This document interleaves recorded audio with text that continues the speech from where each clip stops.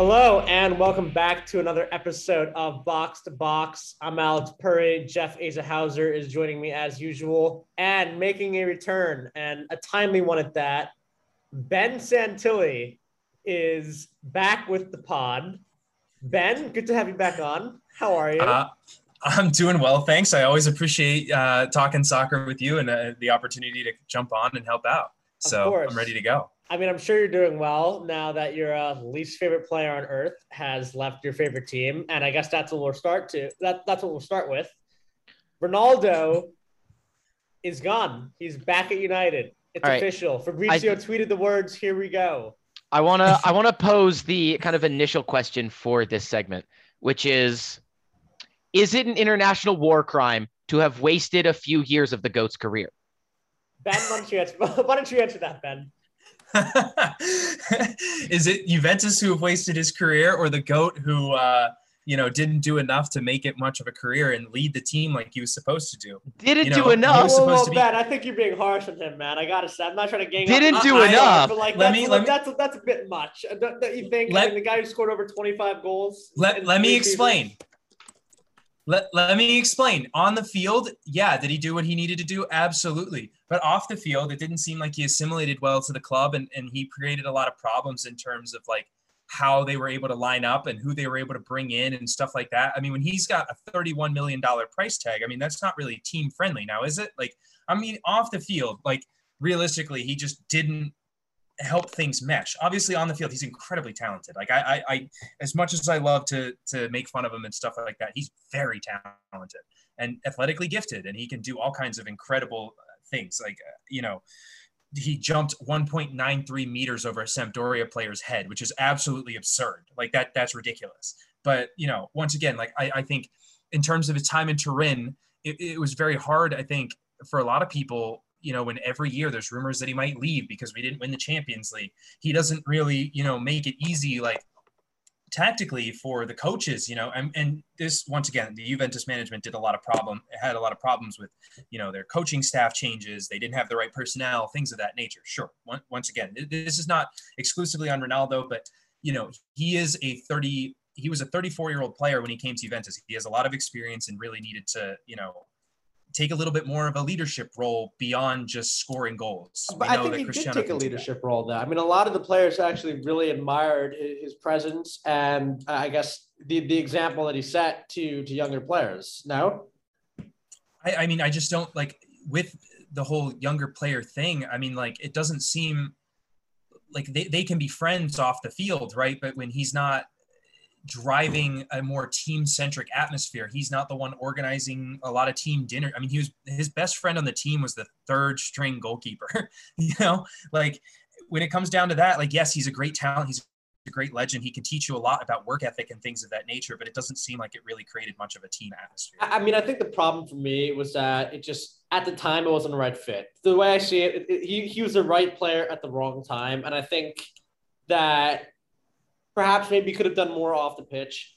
But, and you mentioned was his wages, and I do want to get to that. The problem is Juve just couldn't afford to actually surround him with anyone good. I think Juve also put him in a difficult situation where they said, okay, we'll pay you all this money, but the only players we can afford to give you in the midfield are Bentancur, Rabiot, and Aaron Ramsey, who they also are spending like a ridiculous amount of money on weekly wages, right? So I think that also makes it difficult. And at the same time, I mean, the club just lack direction.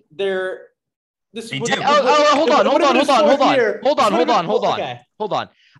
Don't tell me a club lacks direction when they fire a guy to bring in another guy who fails within just about a year. So they bring in a new guy who's a former player, an all-time legend, when it's all the rave to bring in your old players who have been killing it managing. And then they fire him immediately and bring back their ex who they started with. Exactly. No, but that's exactly that. And you're saying like, well, what the fuck is going on here? Yeah, Ben.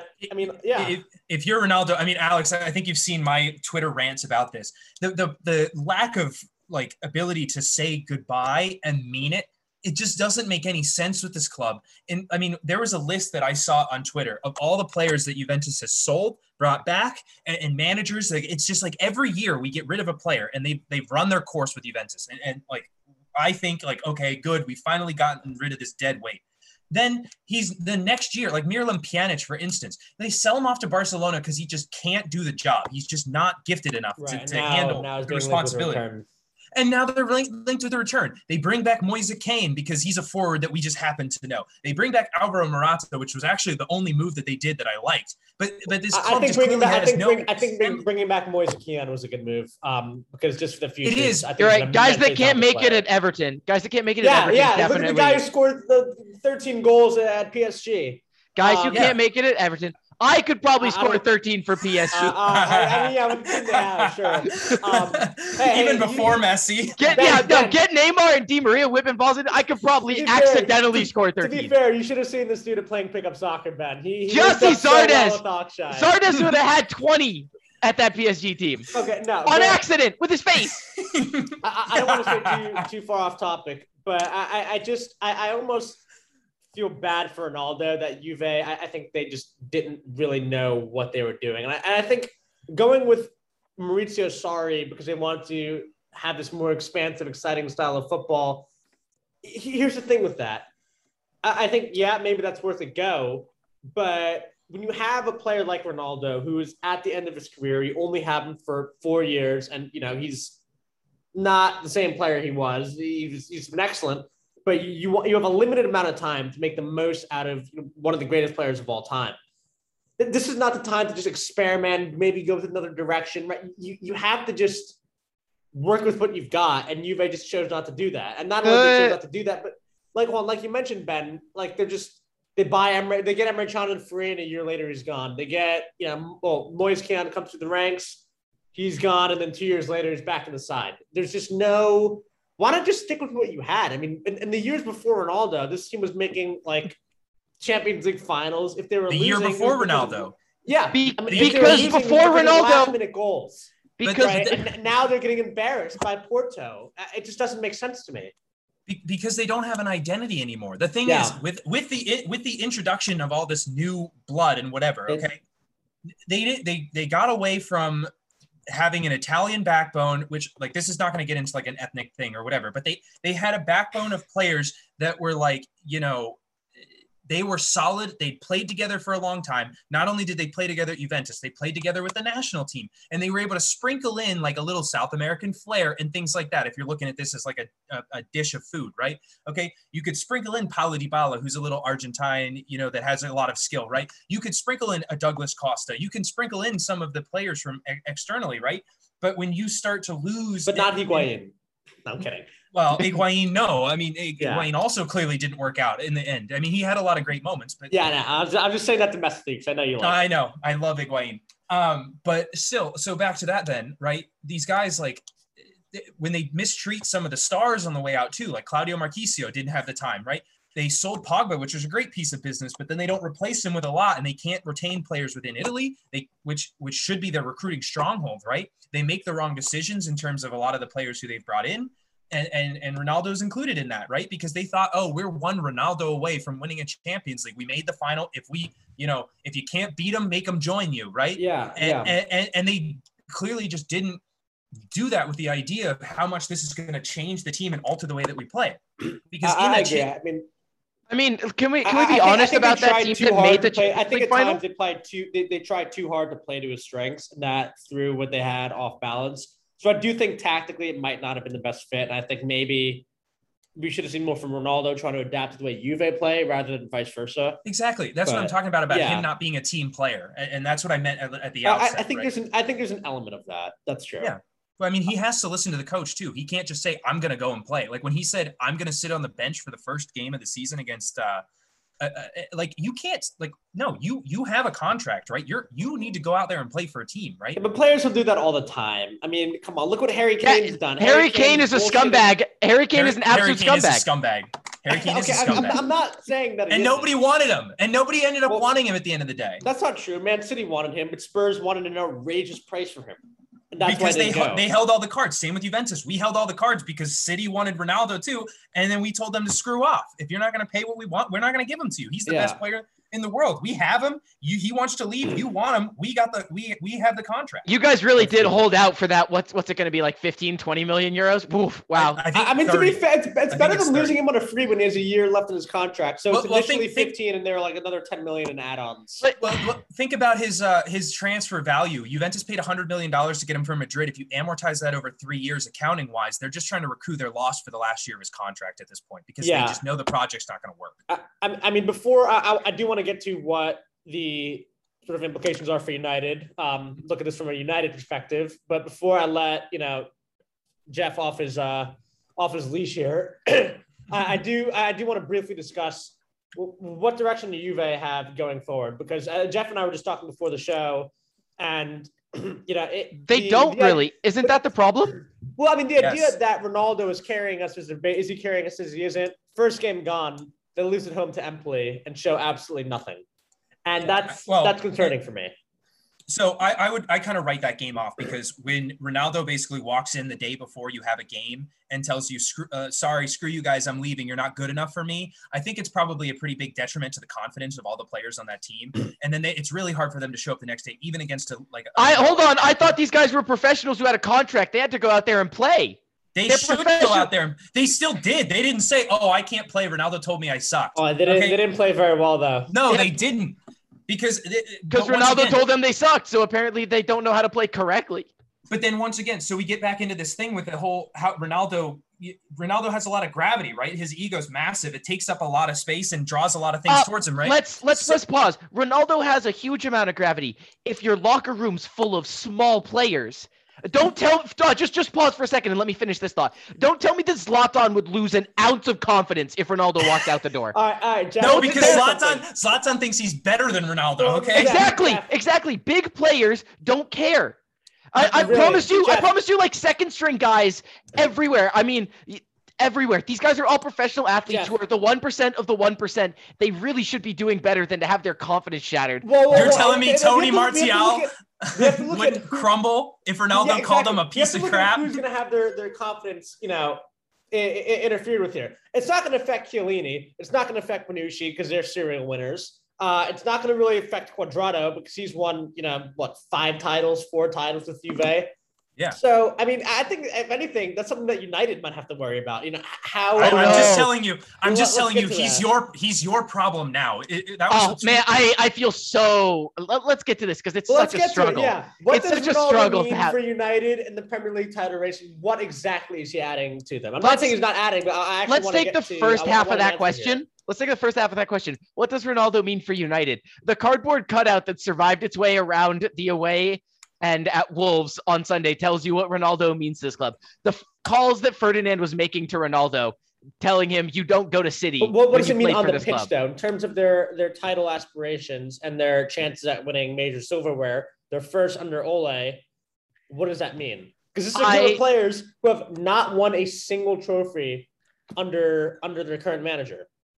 And how much of that does and a club that has been floundering for years? I mean, exactly. This is a club that's not even had guaranteed Champions League play much the last couple of years. I don't necessarily buy the idea that Ronaldo is going to guarantee trophies because he came to Juventus and they went downhill. And yes, it has to do with the management of the club. There's a bunch of reasons for that. But it's not like a guaranteed. You're not going to. No, but look at the trajectories of Juve. Ronaldo arrived at a Juve squad that was aging and looked at a cracked foundation and said, we need a gold mantelpiece. That's what happened with Ronaldo arriving at Juve. Ronaldo arriving at United is a team that's very clearly on the way up. And you'd have to be delusional not to think that. Take the results of a couple of years ago, take the results of last year. And he could stunt that growth. That's one thing that you're not considering is he could stunt their growth because, so say you have a left winger, like a Martial, right?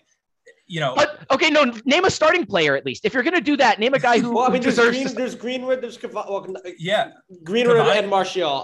Greenwood and Rashford are the Rashford isn't back till October. Ronaldo's going to be 36, 37. Cavani is up there. These guys aren't going to play 90 minutes every 3 days with But Ronaldo's not going to come off the bench. He's not. He's going to be a starter. Yeah, he's going to have to start. That Ronaldo's not going to start every. Do you really think Ronaldo starts every game? Not every game. Yes, he does. At Juventus, he did. That's the thing that I'm trying to tell you about him and his gravity, right? Every single game, he's out there. It doesn't matter how old he is. It doesn't matter. He's not going to accept being on the bench. He is a competitor through and through, and he is never going to sit quietly on the bench and let younger guys go and do all the work and then come in the Champions League and save the day. That's not going to happen. Maybe he can't do that because the coaching room at Juve is a revolving door. I mean, Allegri had been with the team for 5 years his first year. He played every single match that season, except maybe the first one, I think, against Sassuolo. Okay, and by the way, Jeff, I mean, is he really accept being benched by Ole, by a manager who's not won anything in his managerial career? I mean, how much had Zidane won when he arrived at Real Madrid? Yeah, but he didn't bench him either. He didn't bench him either. No. So you're telling me if I pull up Ronaldo, he started in like 65 games that year? Yeah, potentially. He probably started at least 60 of them. I guarantee you. To be fair, I mean, he might not have started like a Copa game against Eibar, but yeah, like he's not going to play in the Community Shield. He wasn't 36. He wasn't 36. But at Juventus, he was 35, 36, and he still played every single game last season. Look, even if he is rested, I think at times it will be clear that he has to be rested. But in most games, he's going to start, and you better believe in games he's going to start. Oh no, we have to start Ronaldo. But the question is, right? What does that do for you tactically, right? What does that do? What does that do for Rashford, for Greenwood, for Cavani, for Sancho? How do you fit all these guys in with Ronaldo? You already had to sell Dan James, who's an up and had to sell Dan James. We've been trying to sell Dan James to Leeds. You spent a boatload of money on Sancho. Right. Yeah, we've been trying to sell Dan James to Leeds all summer, and it's finally gone through, and that's not a problem. Daniel James is irrelevant in this conversation. With all respect, he's a great addition to Leeds, but let's not pretend he's getting anywhere near the team. Let's not pretend he was getting anywhere near the team before. Cavani leaves on a single international break. He's gone for a month because he's gone for 2 weeks for international break and 2 weeks to quarantine back. Of the players who you'd expect to start, Rashford's not back until at least October. What happens when he's back? The season doesn't end in October. No, in May. Okay, then you have more attacking options. Ronaldo, I mean, tell me right now that Cavani's come off the bench a lot for United. Tell me right now that Ronaldo, Rashford, and Sancho starting, and Greenwood. I mean, if Sancho's not playing well, Greenwood replaces him. Having depth is not a bad thing, guys. No, it's not. But Ronaldo's not depth. It's everybody else has to go from being a starter to now depth. Like they're the depth now. I mean, that says a lot about you mentioned, Ben, like the gravity of who he is, and it's true. But Greenwood is developing so well. This could be a breakout season for him, and you're potentially stunting that for a player who's 36 and Greenwood is 19. If he has a breakout season, maybe if Sancho struggles, listen. Steel sharpens steel. Maybe if Sancho struggles to adjust to the Premier League, Juventus, and it didn't happen. What steel? Who else was he trying to sharpen at Juventus? Paulo Dybala, for instance, steel doesn't sharpen gravel. We had Douglas Costa. We've had names of great players. Federico Chiesa. I would rather take than Martial or than Greenwood or even Rashford. I would take Dybala over Rashford any day. All of Juventus' starting 11 plays internationally. Over Rashford. Absolutely. I take most of I mean, like, if you look at Juventus' starting 11, okay, like, that is on paper is a good team. It just doesn't materialize. You're right. Sure it is. I'm sure it is. That's why we're having this conversation about how they're so bad Ronaldo's leaving. And how they squeaked into fourth because of a lucky result on the last they squeaked into fourth on a lucky result on the last game of the season. The lucky result being Napoli drawing it home to Chievo, or whoever the hell they were playing. Does Ronaldo make a team better or worse? Okay, and if you think it's worse, we can end this podcast right now. No. Okay, hold on, Jeff. I want to raise something. I want to raise something to you, though, right? Here's the thing. United haven't won a trophy. They haven't shown in the past few seasons that they've come anywhere near close to winning anything but a Europa League. Right. So here, my concern is this: he's going to make them a better team, but does he make them a better team than the biggest team that they're competing against in the Premier League? Does he make them a better team than Liverpool? I don't know. Does he make them a better team than Chelsea? Probably, definitely not. Does he make them a better team than City? No. United are not better than any of those three teams because they have not shown, this group of players has not shown that. So before they Liverpool won, hold on. We're going to pause. Before Liverpool had won the Champions League, they weren't better than any of those teams that had won any titles? They'd reached a Champions League final. They reached a Champions League and lost. Right, no, and lost. But they came close. You're right. That ridiculously close to winning the biggest competition in Europe. You're right. And Tottenham, who made it to that Champions League final, has clearly kicked on in all the right ways, right? That Tottenham team that made a Champions League final. But the thing is, they didn't add the necessary pieces. Liverpool added the necessary pieces. So can Ronaldo? Let's put it this way. Than Liverpool, Chelsea, or City. Let's put it this way. Let me. Winning anything but a Europa League title. You're right. 4 semifinals in the last 2 years isn't close to winning anything. For what? The FA Cup? I mean, come on. Is that what United are signing Ronaldo for? Yeah, you're right. So when you say not close to winning anything, 4 semifinals is apparently not close to winning anything. Okay. Not close to winning anything meaningful. Not close to winning anything that United fans are expecting. Not close to winning anything that Ronaldo. So what's a good solution? What's a good solution to a team that has maybe a couple of guys who have won things in there? I mean, you've got guys like Pogba in that side who have won things, but there's not a whole lot of winning in that team. Well, who do you think might be a good addition training with them every day? Who might be good additions in leadership in that squad? Maybe, I don't know, serial Champions League winners and a World Cup winner, like adding Varane and Ronaldo. Oh no, we've literally addressed the exact thing you say we don't have, which is proven winners. Proven winners. But the point is, can those two proven winners work with a group of players who have not shown that they've come anything close to doing anything meaningful? I think they. Go ahead, Ben. No. I'm agreeing with you out here, Alex. Like the gap between the super experienced, like the Varane and the Ronaldo. Okay, they have to then mesh with people who just aren't at that level yet. Like they're not at that level of maturity. You're right. Bruno's not at that level. Pogba's not at that level. Harry Maguire's not at that level. Luke Shaw's entire Euro run is not at that level. Don't bring Chubby Luke into this. Is his team better, right? Then does he make them better right now than Liverpool, City, and Chelsea? Yes, and yes. Yes, and yes.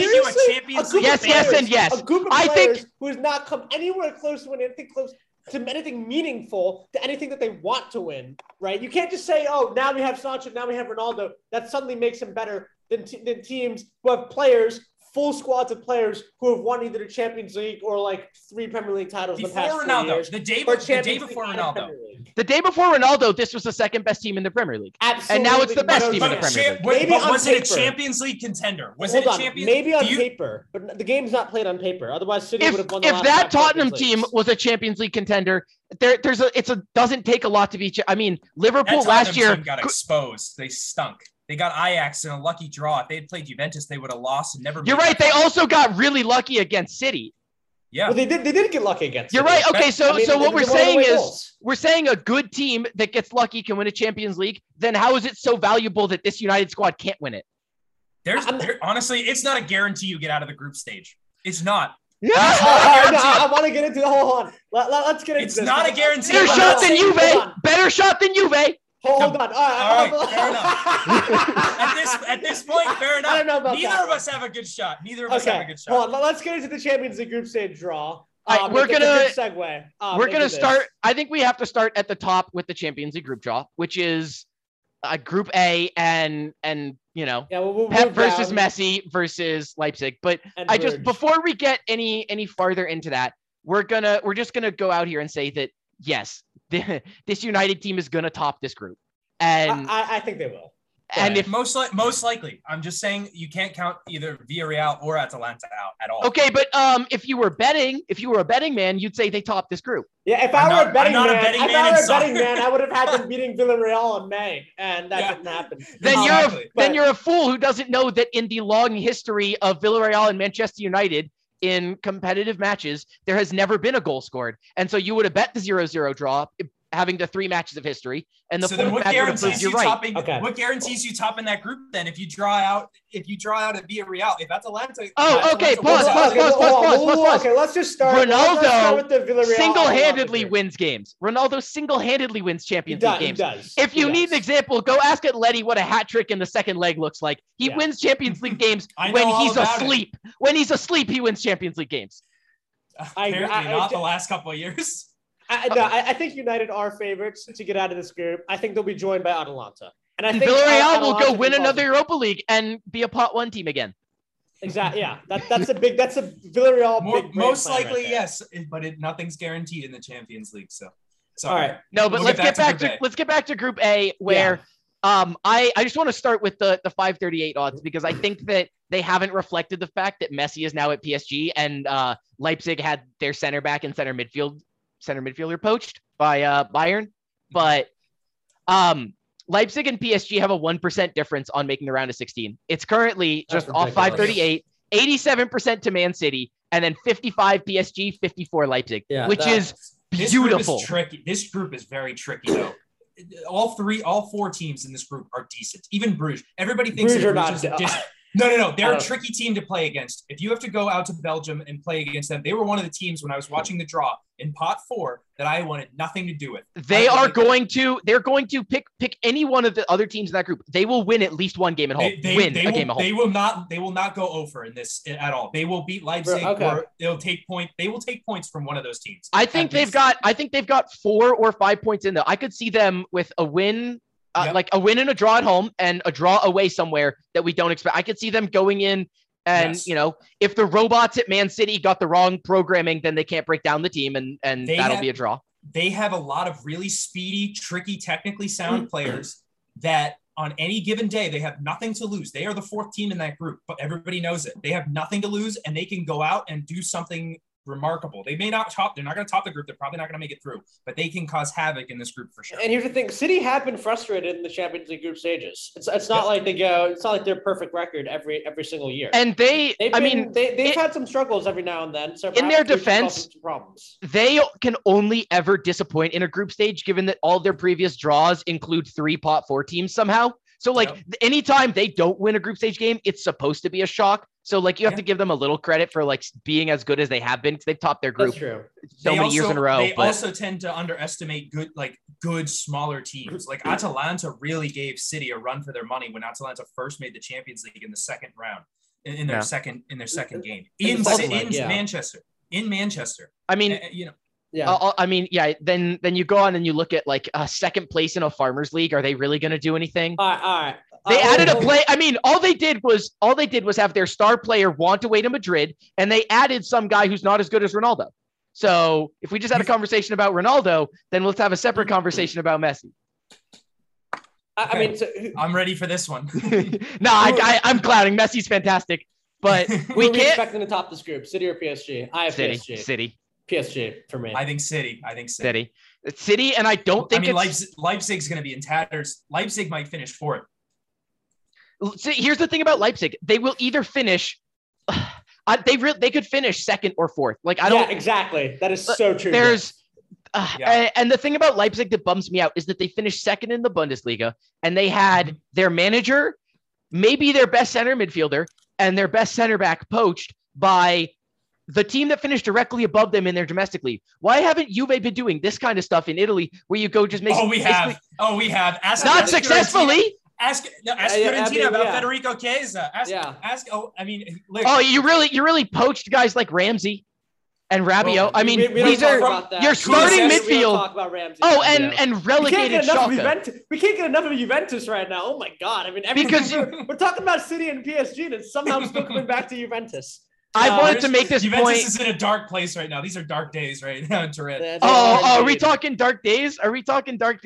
Yeah, and if you think you're getting out of them, you're not out of the woods yet.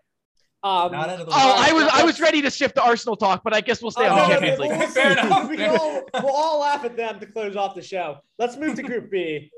What a group this is. Atletico Madrid, Liverpool, Porto, AC Milan. We have European royalty here. All right, two of the most successful teams in the history of the competition. We have 2 of the finalists in the last decade. We have La Liga champions.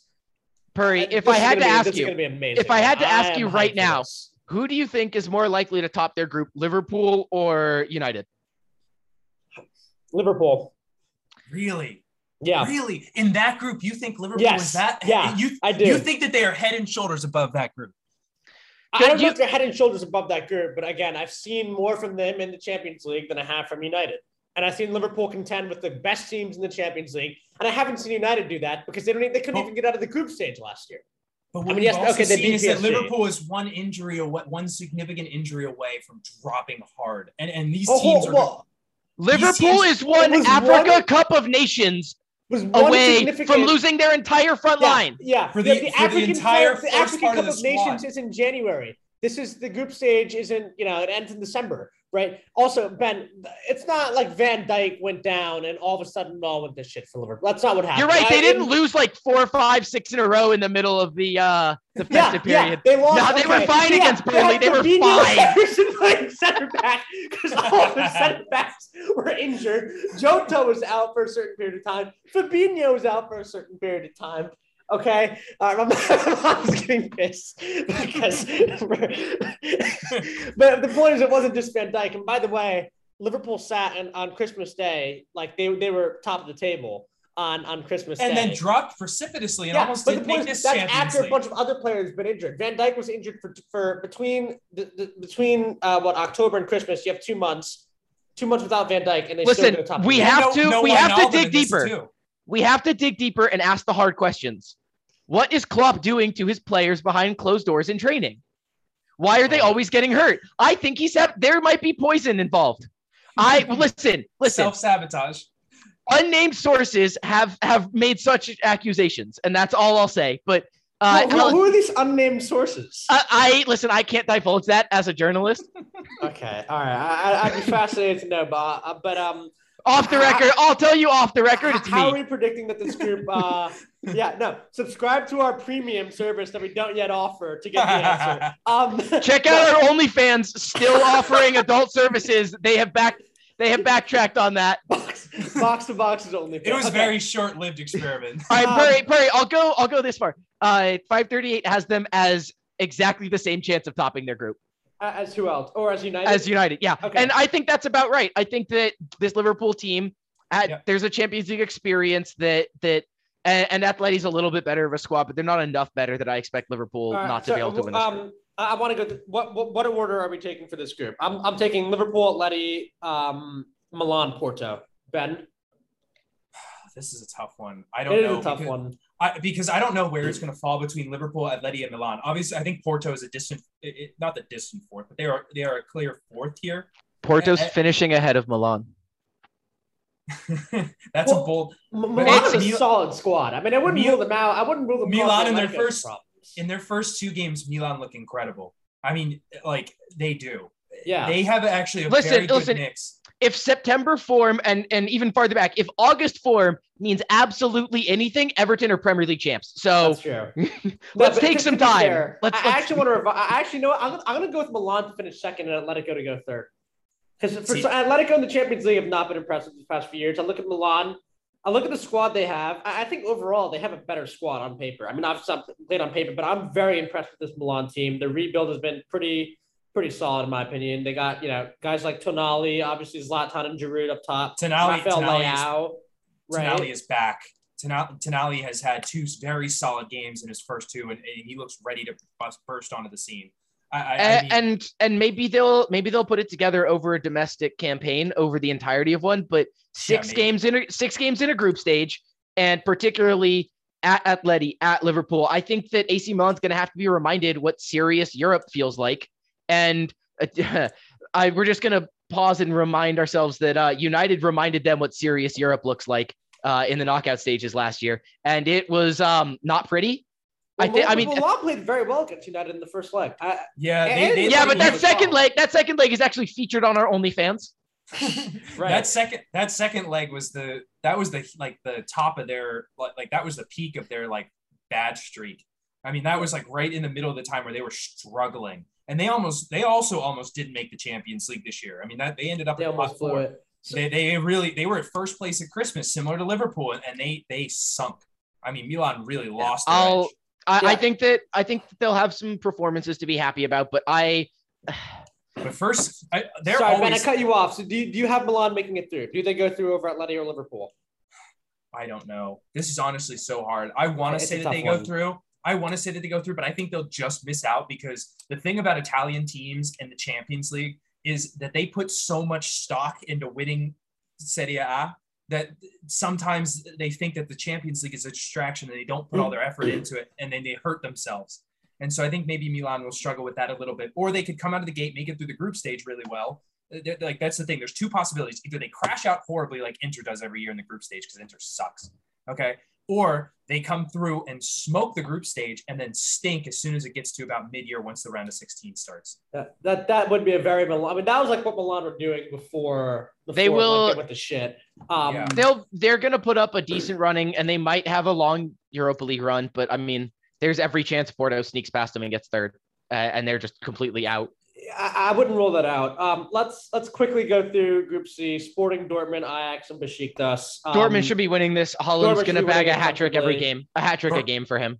Dortmund and Ajax are probably the easy two picks. I'm going to go with Ajax in this one as well. I'll take Sporting to have a little fun in this group, and Ajax can go join the Europa League that they've been so in love with for the past few years. I would love to see Ajax back in the knockout stage. So Ben and I mean, it looks like we're both. I'm sure you would. I mean, we all want to place them in the knockout. We all want to play them in the knockout stage. Well, no. Well, I mean, the last time they were in the knockout stage, they were seconds away from reaching the final and absolutely bottled it. And it's been a minute though. It has been a minute, but when it's they're a great. It's a very different team. So no doubt. All right, let's get.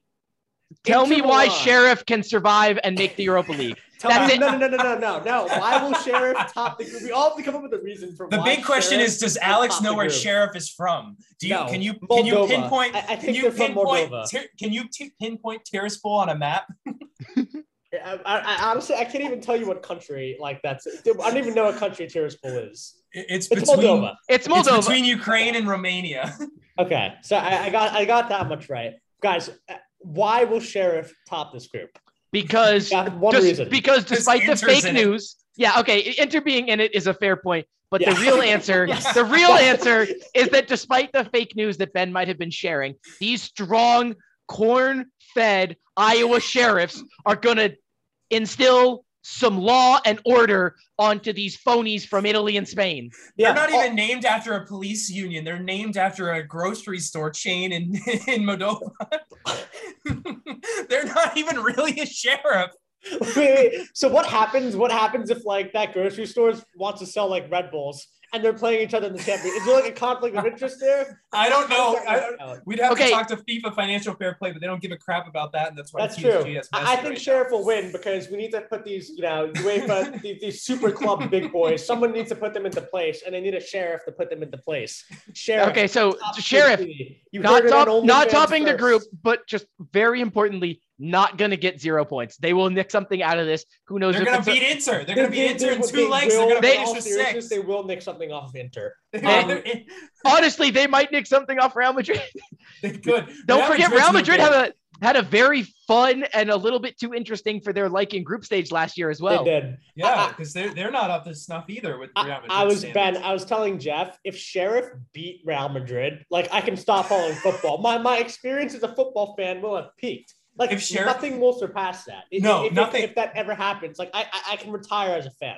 Oh, absolutely. I mean, honestly, it would save me a lot of pain of having to watch Juve every year. So anyway, but for real though, Real Madrid and Shakhtar, I think we're taking them. Those are the. I'll take Inter and Real Madrid. Yeah, I'm with Real. Make it out of the group stage. Yeah, I'm with Real and Shakhtar. Inter are gonna think we already won a Scudetto and this is our year. Inzaghi doesn't have a ton of experience in the Champions League. They're gonna eventually run out of steam with Lukaku leaving. They had kind of a fire sale. I think eventually all that's going to catch up to them. They're playing really well off the gate because they want to show people they're still legit, but they're not going to be able to last. Yeah, I agree with that. But I mean, I think that if they struggled so much when they had guys like Lukaku and Hakimi, last year was their year, and they finished dead last in their group. They'll finish second. Conte as manager. They'll finish second. I don't know, and they've lost some key players, but they'll finish second. This group is just a little too if all you have to do is insert them into a little bit more fun of a group, and I'm all in on this narrative. This group just doesn't. A fun group. Sure. Shakhtar makes every group there. It does make it. I mean, Shakhtar did the double over Real Madrid in the group stage last year. Yeah, Shakhtar have a good squad too, and they have a new Italian manager who's really good. No, Shakhtar will make it interesting, but it's going to be Milan for me. Let's Group E, completely irrelevant, right? I mean, it's Barca and Bayern, and it's Benfica in the Europa League. Well, no, I would say Bayern and Barca, and then Benfica. But yeah, sure. But yeah. Yeah. I think Bayern do win both legs over Barca. By the way, I'm gonna be really curious to see how Barca do here. All right, throughout the season. let's talk about the group that Barca's a wild outside card in of this one. that they'll I handle think it. they are. I think they are. It's a toss up between Benfica because Benfica's got no slouch. I mean, they're no slouches either. Barca will probably make it through, but I think Benfica will give Benfica's it's tricky. I think very Benfica clearly difficult in the home leg, but ultimately Barca will just have too much for them. very clearly Dynamo Kiev is the fourth team and Bayern is the first team, and then probably it's Barca too. But let's quickly hit Group H before we come back to G. We did already cover F. Yeah. Group H is Chelsea's to win and Juve's to get second in. See, And this is from expectations. Just from expectations. I have to agree with that. It's Chelsea's group to win, and it is, by the way, far and away Chelsea's group to win. The highest odds of finishing top of their group at 2/3. I mean, I would agree. It's their group to win. It's also their group to lose. I think Juventus, if Juventus can get it together, I think Juventus actually can match up very well against Chelsea. And there's the potential. I mean, there's the potential. I'm not saying this is guaranteed. Nothing's there is guaranteed something to consider. There's something to consider. The Juve we saw over the last few seasons, one was with Maurizio Sarri, who was a terrible fit for the club and just not the standard of manager that I think is sort of consistent with Juve's ambitions and their success over the past decade. And then you have Pirlo, a guy whose managerial experience before signing for Juve was 3 days with the under 23 team. I think under Allegri. And then you have Allegri, who put aside what we saw against Empoli. Allegri's a much better coach. You know you're gonna get an organized side. You're gonna get a no bullshit side. You're gonna get a side that's defensively far strong. Even if they're not playing well, they will be. I think they're gonna be a much improved side to what we saw, even without Ronaldo. I think the organization is going to be the biggest. Once again, Juventus is a bit of a wild card here, but I wouldn't count them out just yet because if they find that gear that they know that they have, and like, look, we talked about this earlier in the podcast. Like on paper, they're a very good team. They're a good team, and when they find their gear with Chiesa and Dybala and Kulusevski and Morata, if they find their gear, but that's the thing, it's an if, right? And it depends on how long that takes, because if they shoot themselves in the foot and go down early, right, it's going to be a hard mountain to climb, because what they've shown and what they showed against Empoli over the weekend is that when that mountain is there, they don't want to climb it, and they don't show enough character yet to climb it. So they have to kind of prove us all wrong. I mean, I do think, though, that under Allegri, I mean, how many times have they really shot themselves in the foot under Allegri? I'm not saying they're going to go to win the Champions League, but like I think they will be a much more serious contender than they have been. I mean, I don't think you're going to get anywhere near City or PSG or Bayern, but I'm just glad that we have a manager who actually like has proven that he knows what he's doing in charge. So that for me is the big difference here. And that's why I think, look, even though Chelsea definitely favors the top of the group, don't rule Juve out, like Ben said. All right, let's get back to the group that might just be the most fun group. Yes. We've all been waiting for. Sevilla, Salzburg, Wolfsburg, and Lille are going to provide us with fun football. And right now, you could throw darts in terms of 1 through 4 and probably be pretty accurate. You really could. You're gonna tell me there's a big bit of separation? No, there's not. There's very little separation. Exactly. So darts might as well be a good idea. I don't know. I think the Lille and Sevilla are the two like clear cut. Like if they were Leipzig instead of Salzburg, I think I would have a little bit more faith. But I don't know if Wolfsburg are really going to have enough firepower to compete with, like, Sevilla's one. They're very technically sound and fast. Lille have a ton of really good players, and they won the Ligue 1 last year. And they haven't lost anyone big. And they won't be playing European football in the winter and spring of 2022. Oh, is that because they're going to finish last in the group, you think? Yup. It's a big call. Yeah. I think Sevilla tops the group. No question Sevilla tops the group. It's going to be a close second between Lille and Wolfsburg, and I don't know. Yeah, I don't think Salzburg has enough because they get poached all the time too. That's the tough part about being a club in like Austria or Switzerland or one of those countries. Like you just get poached the same way that Leipzig did by Bayern. I'm going to go, though. I think Lille will just edge it. I think they just beat Wolfsburg to it. To second? To second, yeah. I don't have them win it. I don't have Lille playing knockout European football. I I mean, you want to talk about prove it in Europe? Let's see them do absolutely anything in this group stage. I mean, Salzburg and the opposition's too tough, Jeff. I mean, no, but Sevilla and Salzburg, Salzburg, I think are just stronger sides. And not to mention, I would disagree with that. Salzburg don't beat PSG to a league title. No, they don't. I don't think they do, and neither does Wolfsburg. I mean, like That's Wolfsburg, like I mean, like Lille was able to last out the entire season last year with a bunch of quality performances and players who ended up playing for the French national team in the Euro. Like they had a lot of talent.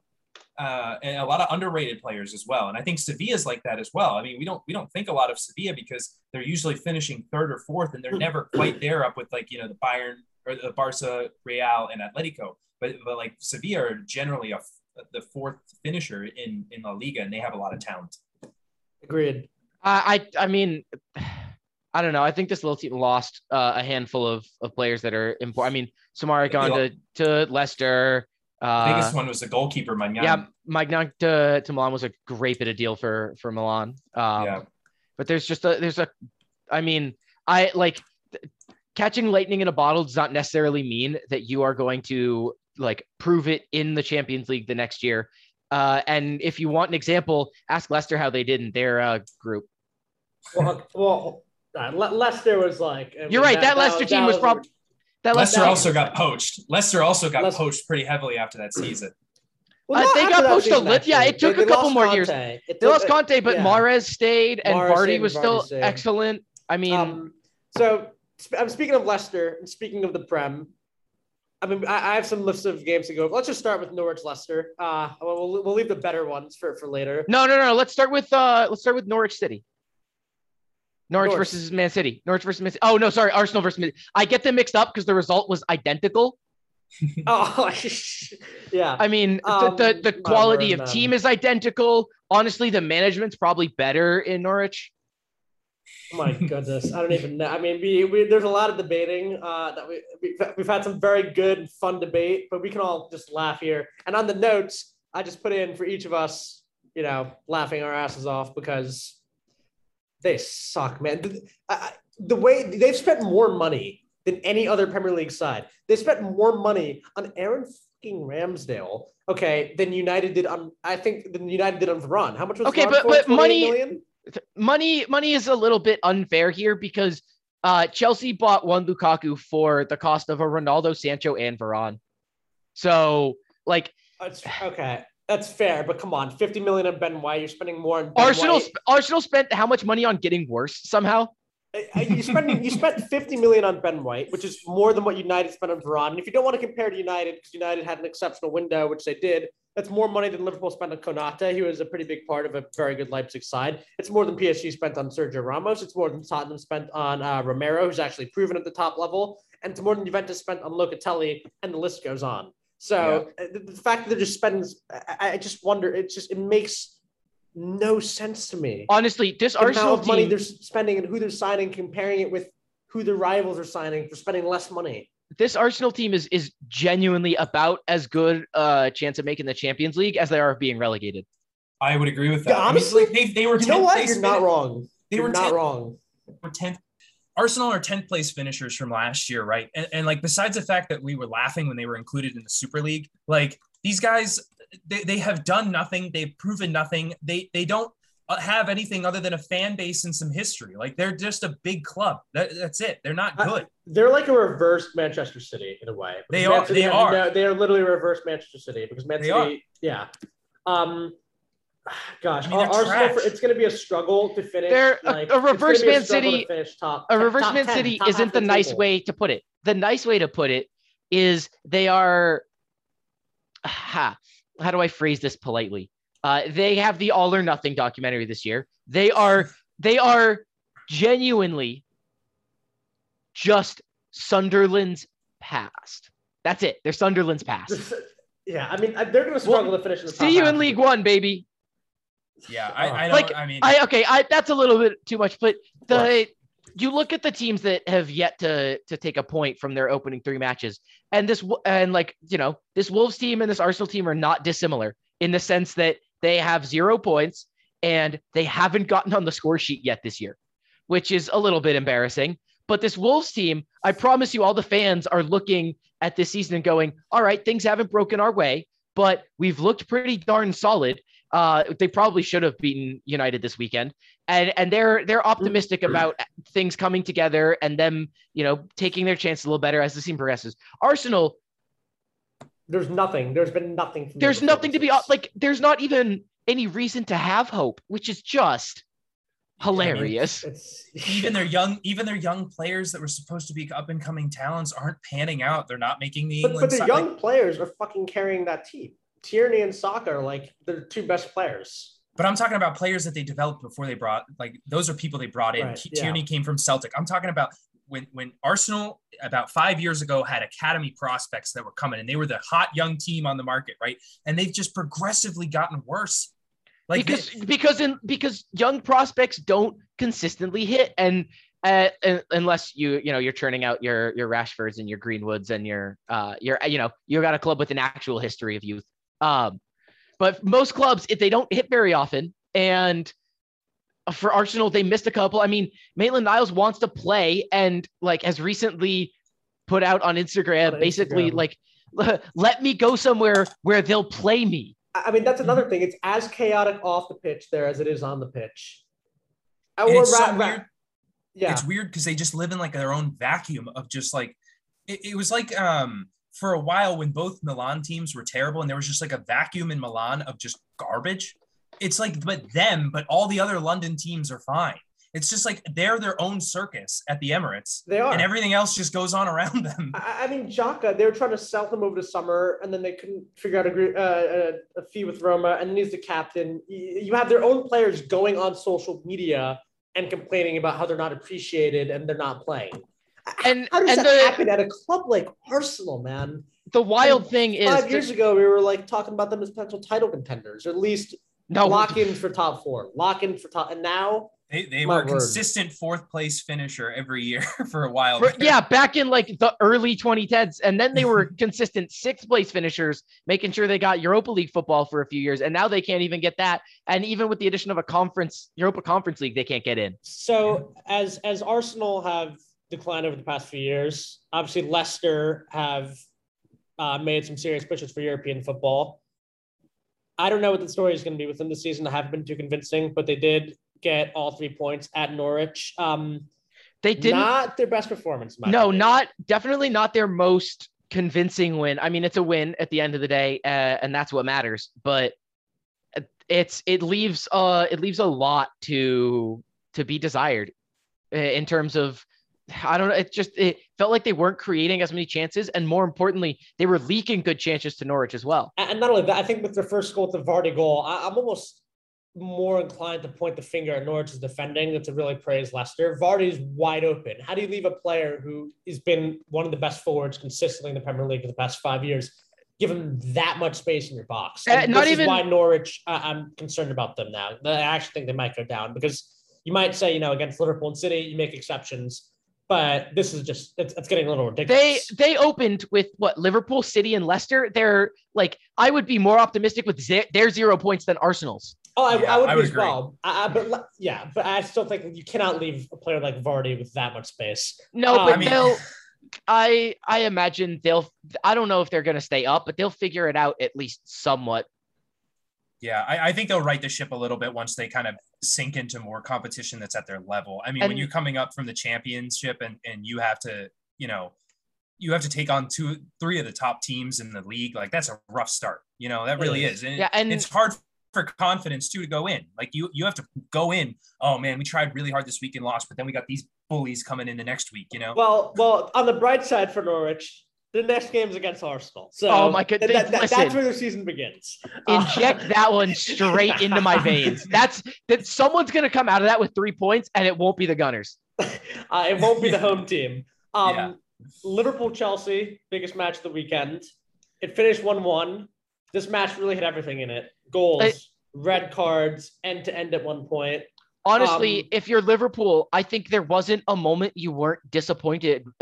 I agree. There was one moment you weren't disappointed, and it's when Salah was celebrating the penalty. Before the red card, Chelsea looked like the better squad. They did. And after the red card, after the red card, obviously Liverpool took control of the game, but to not get 3 points from a team down a man for an entire half doesn't scream confidently Premier League winners. I agree. I completely agree. This was a big chance. You have to capitalize on these moments. I think this game exposed their lack of depth. I mean, something that stood out to me, really, it's 85 minutes gone. Your team's pressing and knocking on the door. They're pounding on the door. And you have Origi's not even the bench. You have Minamino and Oxlade-Chamberlain. And you bring on Tsimikas, the left back. That says it all. There's no depth to this team. And I think, if Liverpool fail to win a trophy this year, or at least something like the Premier League title, it's going to be because they didn't go out and spend this summer like they should have. Apparently, Firmino, there's a rumor, don't know if this is true or not, out for 3 months possibly. Again, I did see that. That may be completely wrong. But what if that's the case? Then who are they bringing on? If Jota, Mane, and Salah, who are they bringing on if one of them gets hurt? If one of them is Salah's not going to underperform. Or if Mane is underperforming. If those 3 guys, I don't know, have to play every 3 days, 90 minutes, or disappear for a month and a half. Yeah. I mean, honestly, it's going to be Jota and who trying to score for Liverpool for about a month. I mean, this goes back to what I was saying earlier about the one injury away. I mean, like look at the depth. I mean, you're bringing it up and validating my point from earlier. I mean, Liverpool just obviously you said there was a lot of injury, and that's true. There was, but when you lose one of the heart and soul players like that, I mean, and Wijnaldum's not there either now. He's at PSG. I mean, there were exits and not a whole lot of coming in that replaces those, and they don't replace the same roles either. I mean, Liverpool, they're not convincing me 100% yet, but that was a pretty good result, I think, against Chelsea. Chelsea are great side. I don't see the problem is that, I think this kind of will this is the kind of game that title winners find a way to, especially up a man. Title winners win, and I don't want to say don't hear what I'm not saying. United did not look better than Liverpool or Chelsea or almost anyone in the Prem against Wolves. But the fact that they won it anyways speaks more to winning a title and doing what it takes than Liverpool's performance in the second half in particular. Well, hold on. Well, to be fair, though, I mean, look at their opponents, right? Look at how good Chelsea have been excellent defensively since. But it's less about the opponents and more when you're in a title race. A couple of things are true. One is you have days when you're not very good, and title winners win even when they're not playing well. Yes, and the other thing is in games against other title contenders, when you're up a man, you have to go and take advantage of the opportunities that's presented to you. And Liverpool didn't do that. And it's not that there weren't many goal scoring opportunities for them. No, yes. But so as Jeff was saying, I really like his point about, how when you are playing against a title contender, you got to make things happen. I mean, going back to our experience, Puri, of watching Juventus the last couple of years, what did we always do against Inter, Napoli, whoever the second place team was? We finished them off and ruined their day. Every time we played them, we ruined their day. And so if Liverpool want to compete with a Chelsea, with a Man City, they got to go in there and ruin that team's day and finish them off, right? And like Jeff said as well, you got to win against the crappy teams too on an off day or whatever. But when you have an opportunity like this to take 3 points off of Chelsea's plate, I mean, you have to take advantage. I mean, I do think, though, that we have to give Chelsea some credit here. And I think the reference point I'm going to make is last season, Chelsea played Liverpool. It was the third or fourth game of the season. They, funny enough, went down a man right before halftime. Christensen got sent off. Started second half level, and then Liverpool just took complete control and won the game easily 2-0. Fast forward a year, and this is really such a clear marker of how far they've come. Fast forward a year, Chelsea are Champions League winners. Well, not only the Champions League winners, but they're down a man. They're at Anfield. The score is level, and they hold on. And they didn't look too bad going. And there are few attacks.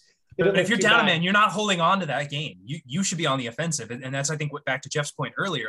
Down a man, I'm saying Chelsea held on. Oh, Chelsea gets all the props very, very well, and I think they deserve a lot of props. The organization, Tuchel did not put a foot wrong in terms of how he played that side. Manager of the year this past week. He won manager of the year, and deservedly so. Yeah, I mean, yeah. Can we get to the most exciting match of the match week? Genuinely, was a relegation battle. Newcastle and Southampton was an absolutely incredible match to watch. I mean, this is the fun of the Premier League, is that like the relegation battles are fantastic. I mean, like you could start watching this match in the 89th minute and you would have enjoyed an entire roller coaster with a same match. 7 goals. Yes. Kind of, you thought the chance was gone and it came back to him and he cleaned it up beautifully, celebrating. And I mean, the Newcastle fans were absolutely delirious. The Geordies were having a blast. And then penalty the other way, and a very clear penalty. I mean, some superficial complaining, but nothing really that mattered. And Ward-Prowse handled it, silenced the crowd. I mean, just had an absolute blast. They cut to a like 8-9-year-old kid just absolutely in tears. So Premier League at its best, man. This is why we need fans back in the stadiums. This is the Premier League we missed out last year. This and Bamford getting into another fight in the Burnley game. I mean, I like fights in soccer. He's playing against a bunch of pricks. So he is, and Barnes is a legitimate problem, and he needs to get a red card or two to just remind him that yes, we're supposed to let the play continue a little bit more, but you're not trying to tear ACLs and snap this femurs. Is still soccer, not like WWE. Let's not get them mixed up. But moving on, we have this is an interesting one for me. I mean, Everton winning isn't a shocker, but Rafa Benitez isn't off to such a bad start on the blue half of Merseyside, is he? And I never thought he was going to be. I kind of stuck with this, that Rafa might not be the manager that Everton wants, but they're the one he needs. And he's a great manager with a great pedigree, and he's going to get the most out of this Everton side. And they're going to make a play for Europe at the end of the season. Obviously, 1 through 4 is not touchable for them this year, but 5, 6, 7, I think they could legitimately make a play. I think Rafa could have them playing really fun football for a while. I think despite his Liverpool past, I think he will win over a good section of the Everton supporters. I think they'll come to really respect the work he's done, at least by the end of the season. And they should. Yeah. Tactically, he's excellent. I mean, he has a lot of fire, and I think he does a great job managing all. I mean, he's one of those managers that just doesn't get a lot of fanfare. Like, he's not like a Klopp or a Pep or somebody that like draws a lot of attention to himself, but he's a very solid manager. He's an incredibly underrated coach, I think. That's what I'm saying. And he lasts at clubs for several years. It's not like he's like Mourinho, every 3 years he's out. He lasts for a long period of time. Right. And especially give him a couple of years to get these guys playing the right way, like genuinely a couple of years of windows. And it's not like this Everton team doesn't spend money. Imagine if he has them pointing and spending it in the right way. They might actually be able to build a team over the next couple of years that plays some fun football. And please buy Jesse Lingard. I mean, well, that I think Jesse Lingard would be a great addition. I do want to say one thing. I mean, about the Liverpool fans giving him shit. It sucks. Like, as a Liverpool fan, it sucks to see him managing Everton. But I think there are a few things I have to take into account. What he's done. I don't think this changes. It doesn't change what he's done. He's won a Champions League with Liverpool. He's won an FA Cup with Liverpool. And the other side of this is, he actually really likes the city of Liverpool. Like, he still has his house there, over 10 years after he left the manager job at Liverpool. So I think he actually, he enjoys the city. There's a personal element of it as well, that it's just at this stage of his life and his career, it's the right move, and I'm going to respect that. But before we close off, let's just quickly go through Tottenham, and then we'll get to United. Tottenham not looking too bad under Nuno. Is this sort of like a false positive? Are we reading too much into it, or can we actually see something coming together for Spurs? I mean, maybe not a top 4 finish, but at least some visible sign of improvement this year, and maybe that some signs that next year they can make a push to get back into that top 4. Maybe, but I am going to be the champion of wait until at least mid-October, maybe more like November, before we make any decisions on any of these Premier League clubs. And I was saying this last year when we thought Everton might have turned a corner with their play at the end of September when they were at the top of the table, and how great Southampton were up there at the very top. And I said it then and I'll say it now. You really have to wait, because 3 matches in does not tell you a full story about a team. And they've painted a very good picture so far, but it's still coming into focus. And we're going to see some mishaps. Let's see what happens when this team actually faces some adversity. I mean, the Son free kick was glorious, but Well, they I beat mean, Man City. That's a pretty tough Premier League champions. I would consider adversity. no, that's a great result. But I mean, Norwich beat Man City the year they were relegated. So Yeah. like this isn't any given Sunday kind of thing where yes, opening the season with a win, and especially opening the season. This Man City team famously hits its stride a couple of months in and just turns into a juggernaut. But this Tottenham team might have something spicy to show us. And I don't want to say that we should rule top four out because there's every chance that one of these top four teams has some sort of stutter that goes really not their way. I mean, it's harder and harder to see it happening at Chelsea and United, but this City team, we don't really know if they still have, I mean, for all the infinite depth we bragged about them having a couple of years ago, it's starting to fade away and retire and move on from the club. And there may be cracks as we get deeper into the season. And Liverpool have shown the lack of depth to the point where I think that, I'm not saying you expect it, but Alex, even you would admit that they have a chance that things could go poorly and they could finish last fifth. season. I can't take anything for granted, can I? Yeah. Exactly. Yeah. I mean, I think in terms of Tottenham, I always err on the side of caution, right? Because Tottenham is one of those clubs that they seem to be around a lot and they're just always there, but they never reach that pinnacle, right? I mean, when they made that Champions League final, they were very clearly the lesser team in that game, right? They were the lesser team in a handful of games in that knockout stage. Even against Ajax, they had, of the four halves in the semifinal, they were excellent in one of them, and they were thoroughly outplayed in the other three. But they don't win the league. They're never they make pushes, and they're always there in second, third. They're always close, but no cigar. And always the bridesmaid, never the bride. Well, exactly. And if they never prove it, in the wise words of Giorgio Chiellini, it's the history of the Tottenham. It is the history of the Tottenham. We knew that they were going to lose. In perfect English, he did that interview. It's impressive. Brilliant. Legendary. Let's get to what might have been the most fun for me, which is that I got all of my salt content on Sunday immediately following the United match and everything that had to do with the Pogba challenge on Neves. I want your guys' thoughts before I have a little bit of fun. I think it was fun. I think that first of all, let me rewind. I think Ole might be a little bit more relaxed about the whole play on and trying to be more lenient.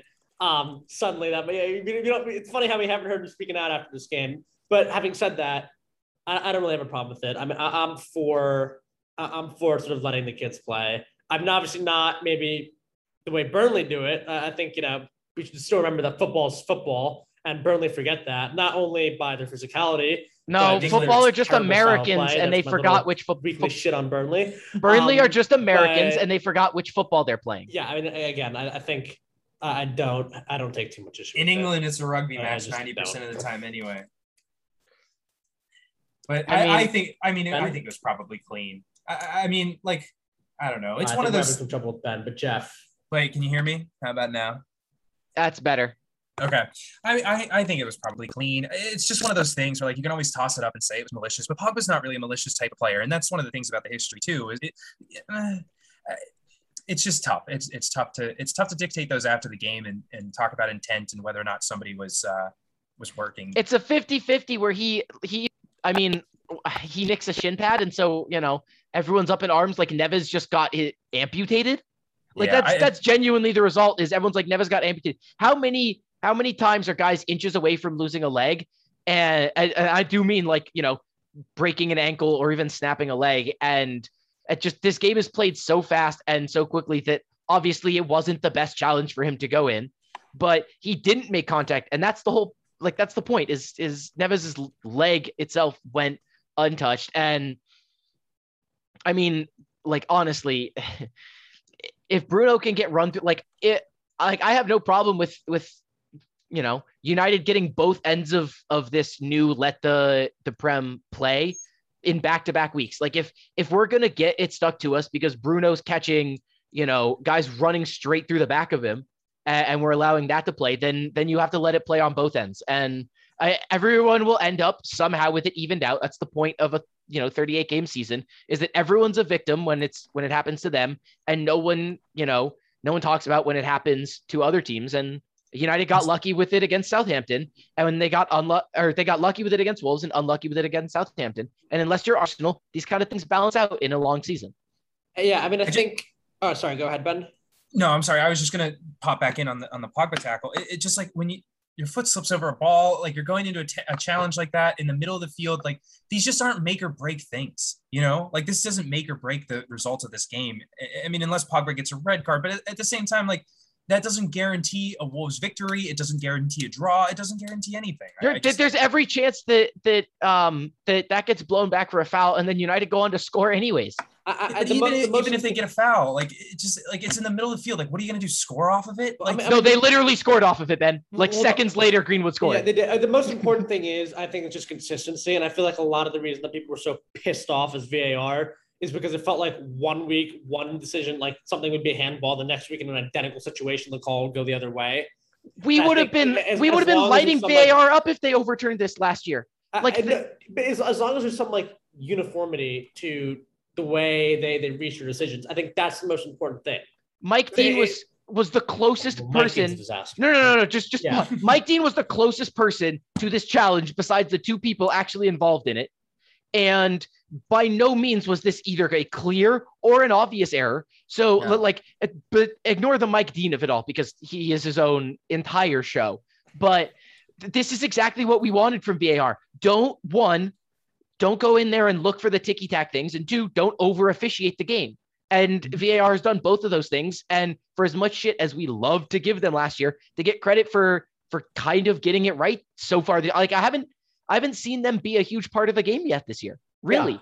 Yeah. I mean, as long as they actually it's clear they know what the rules are this year, because it wasn't really clear last. I mean, no one knew what the fuck the rules were last year, it felt like. So as long as we can get that this year, I think, there will be teams that are unhappy, but you know what? A week later, they're going to benefit from it or vice versa. And that, like you said, Jeff, is 38 game season. Yep. But it all evens out eventually. Exactly. It does. And before we go, we have to acknowledge that De Gea did De Gea things during that game. I mean, you guys saw this double save, right? Yes.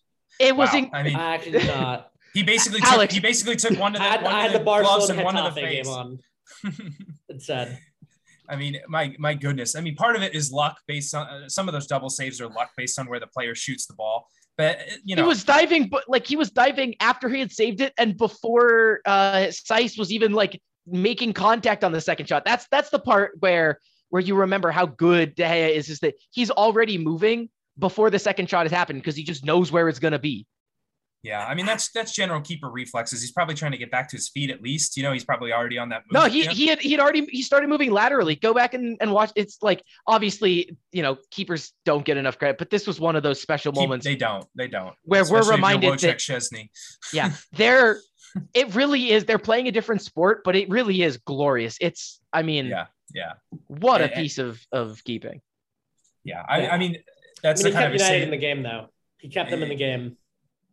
Yeah, he absolutely did. Him and Wan-Bissaka. Wan-Bissaka was huge as well. Wan-Bissaka deserves his game check and Fred's game check. I did hear some very good things about Wan-Bissaka. And that challenge that he made was huge. And that's as good as a goal. That goal line save.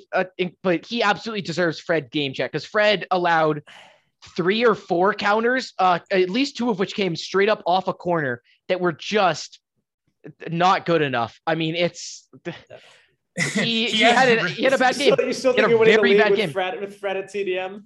Yeah. Ronaldo goes from playing with Rabiot, Bentancur, and Ramsey to play with Fred. And he upgraded at midfield. And he upgraded. I don't think so. I don't know about that one, Chief. The worst part for him is he's going from Cuadrado's crosses to Wan-Bissaka's crosses. Yeah. Counter argument. Struggle. Roberto Carlos. Bruno and Pogba. Bruno and Pogba. It's not like the Sandro to Shaw, which is. I mean, you think the service is bad from Bruno, Pogba, and Roberto Carlos? No, but the question is, Bruno's no longer going to be on penalty duties, so I feel what's going to happen there. Oh no!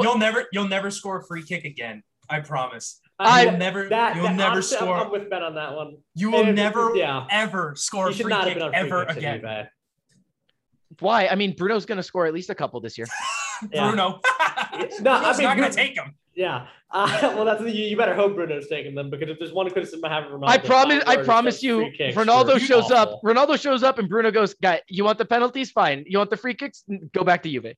Yeah. I don't think that Bruno holds enough clout to tell Cristiano Ronaldo that he's taking free kicks. I just don't think it's happening. I'm sorry. No, but here's the fun thing about Ole is that Ole, he doesn't respect Ole either. Ole gets to make one phone call, and the problem is solved. What? So he has to call Sir Alex Daddy to come and step Sir in? Alex, did you wish you had a Sir Alex Daddy in your life? Sir Alex walks in and says, "You respect the manager, Klopp bitch," is my and daddy. hangs up. Okay. I don't Let Klopp be around for another 20 years of winning how many Premier League titles? He's not. No one's going to compare to Sir Alex Ferguson. One Premier League title. I've won one Premier League title. I've won 3. Respect. Man, respect. By the way, Mourinho's not off to a bad start at Roma. Tammy Abraham. They were looking really good. Yeah, looking really good. The thing is, Tottenham were looking really good last year after a couple games, and then he ended up getting sacked. The Roma team has a lot more exciting players, though, especially with Zaniolo. Pellegrini. My gosh, Pellegrini! Oh my goodness, I don't even know where to start with that team. Yeah, they're low key. They're low key. Spina. Well, Spina's going to be out for a little bit longer, but my goodness, what a team! That they actually look like they may be a top 4 team in Italy again. 100%. But with that, is there anything else that either of you would like to add? Oh man, close off. I will say before we get to Ben's that hang tight and get ready for our international break episode, because we make these real fun. We've previously done sexiest Premier League 11. We have some fun on these international breaks, and Puri and I have something cooking for the next one. We do, and I'm excited to listen. Yeah, Ben, thank you for hopping on, my man. Anything you want to final word? All I'm saying is Atalanta have a very good chance of making it very far in this year's Champions League if they figure it out. It's either one or the other. Either they're really, really good or they're really, really bad. And I'm thinking it's really, really good right now. I mean, look, they've been about their 3rd year in the Champions League, so hopefully they will. I mean, as long as it doesn't interfere with Juve, I think they might figure it out. Hot take. They might make it further than Juve. That's not. I don't think that's such a hot take. To tell the truth. But with that, I'm Alex Puri, joined by Jeff Azahauser. Ben, great to have you back on as always. Thank you for listening. You will hear from us next week.